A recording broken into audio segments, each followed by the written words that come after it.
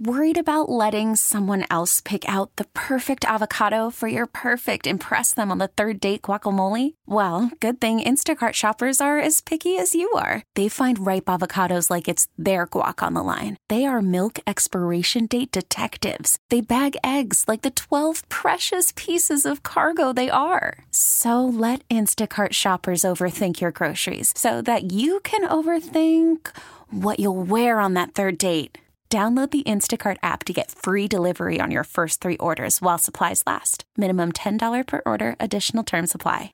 Hey, Rob Bradford here. I have set out on a mission with my good friends at FanDuel to prove what I have known for some time. Baseball isn't boring. Now I have a daily podcast to prove it with some of the most notable people in the baseball world, screaming baseball isn't boring from the mountaintops, or at least agreeing to come on our show. Players, managers, GMs, and yes, even the commissioner of baseball, Rob Manfred. It has been a constant wave of baseball's most powerful voices. So join the revolution. Subscribe and soak in Baseball Isn't Boring. Listen on your Odyssey app or wherever you get your podcasts. You'll be glad you did. All right, so this is the end of the active 2023 hurricane season. There were 20 named storms over the 6 months, and we were very, very fortunate. Why? Alexa Trischler, your local weather expert from Channel 4, WWL Louisiana, joins us on WWL. Alexa, welcome. Hey, thanks so much. I know it's time to celebrate now that it's over. Yeah, we really had a very, very fortunate year. And sometimes, Mother Nature just, pounds us and, we really have to just deal with it. But, boy, this was a really mild year for hurricanes for us. For us, yeah. I don't think we were in the cone once. I think California was in the cone more times than Florida That's crazy. this year. Yeah, it was really crazy. It was the fourth. This season ranks fourth for most named storms in a year. So it was a busy year, definitely. It's in the top 5 of busiest years, but we didn't see any action, which was nice. So did the brutal heat that we have this summer have anything to do with that? It was one of the factors, that blocking high-pressure ridge that kept us hot, direct storms kind of away from us from time to time. Also, we had this trough come over the United States, and that kind of helped push storms away to the east. And then also, since it was an El Nino year, that kind of helped shear out the storms and kill them off out in the Atlantic Basin before they even got to really strong levels. So there were a lot of things working in our favor this year. Alexa, do you remember the number of storms that were predicted for our area? Or do they predict? They don't predict specific areas, do they? Like the Gulf area. They just say, is it going to be above average, below? And they were calling for an above average season, even though El Nino helps to kill off the storms and make less storms come to be. But this year they were calling for above average because of the record-breaking warmth in the Atlantic Basin. So the sea surface temperatures were so high. So they're saying, okay, that's hurricane fuel. We still think it's going to be above average season despite El Nino. As brutal as that heat was, and it was brutal, I'll take the heat and less hurricanes any year.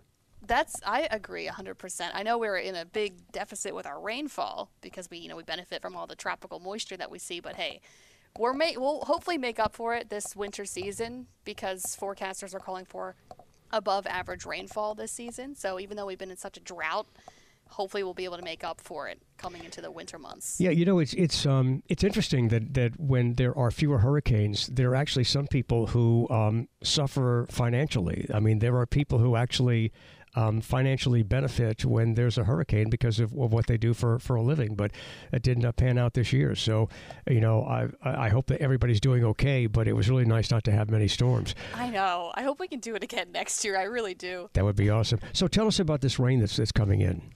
Yeah, so we're going to see some showers and storms moving in from the west later today. Then tomorrow we'll just have some periods of rain on and off and some thunderstorms tomorrow.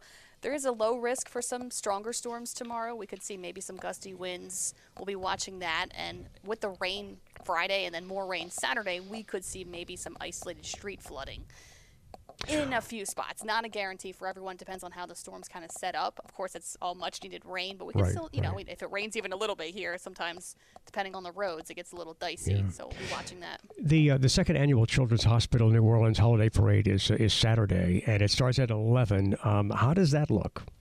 It looks like right now it is going to be raining early Saturday. Unfortunately, it's going to be kind of a wet, soggy day, but it's not going to be raining the entire day. It will be dry from time to time. It's not exactly. It's not a perfect science right now to tell you if it's going to be raining at 11. Hopefully it won't be, but I think as we get closer to the day, we'll be able to determine if it's going to be raining when it starts. Well, also there's an after party at Lafayette Square featuring a trombone shorty and others, and that's from 1 to 3. So the weather might be a little better for that.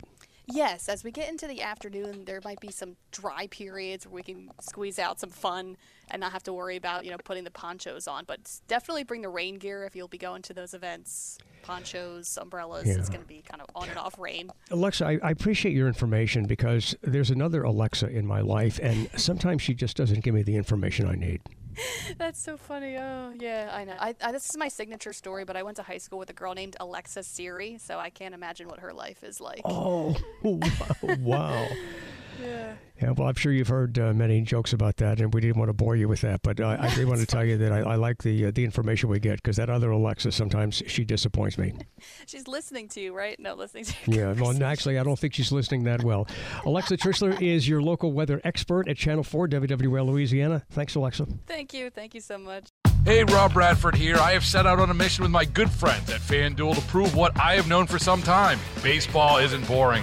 Now I have a daily podcast to prove it with some of the most notable people in the baseball world, screaming baseball isn't boring from the mountaintops, or at least agreeing to come on our show. Players, managers, GMs, and yes, even the commissioner of baseball, Rob Manfred. It has been a constant wave of baseball's most powerful voices. So join the revolution. Subscribe and soak in Baseball Isn't Boring. Listen on your Odyssey app or wherever you get your podcasts. You'll be glad you did.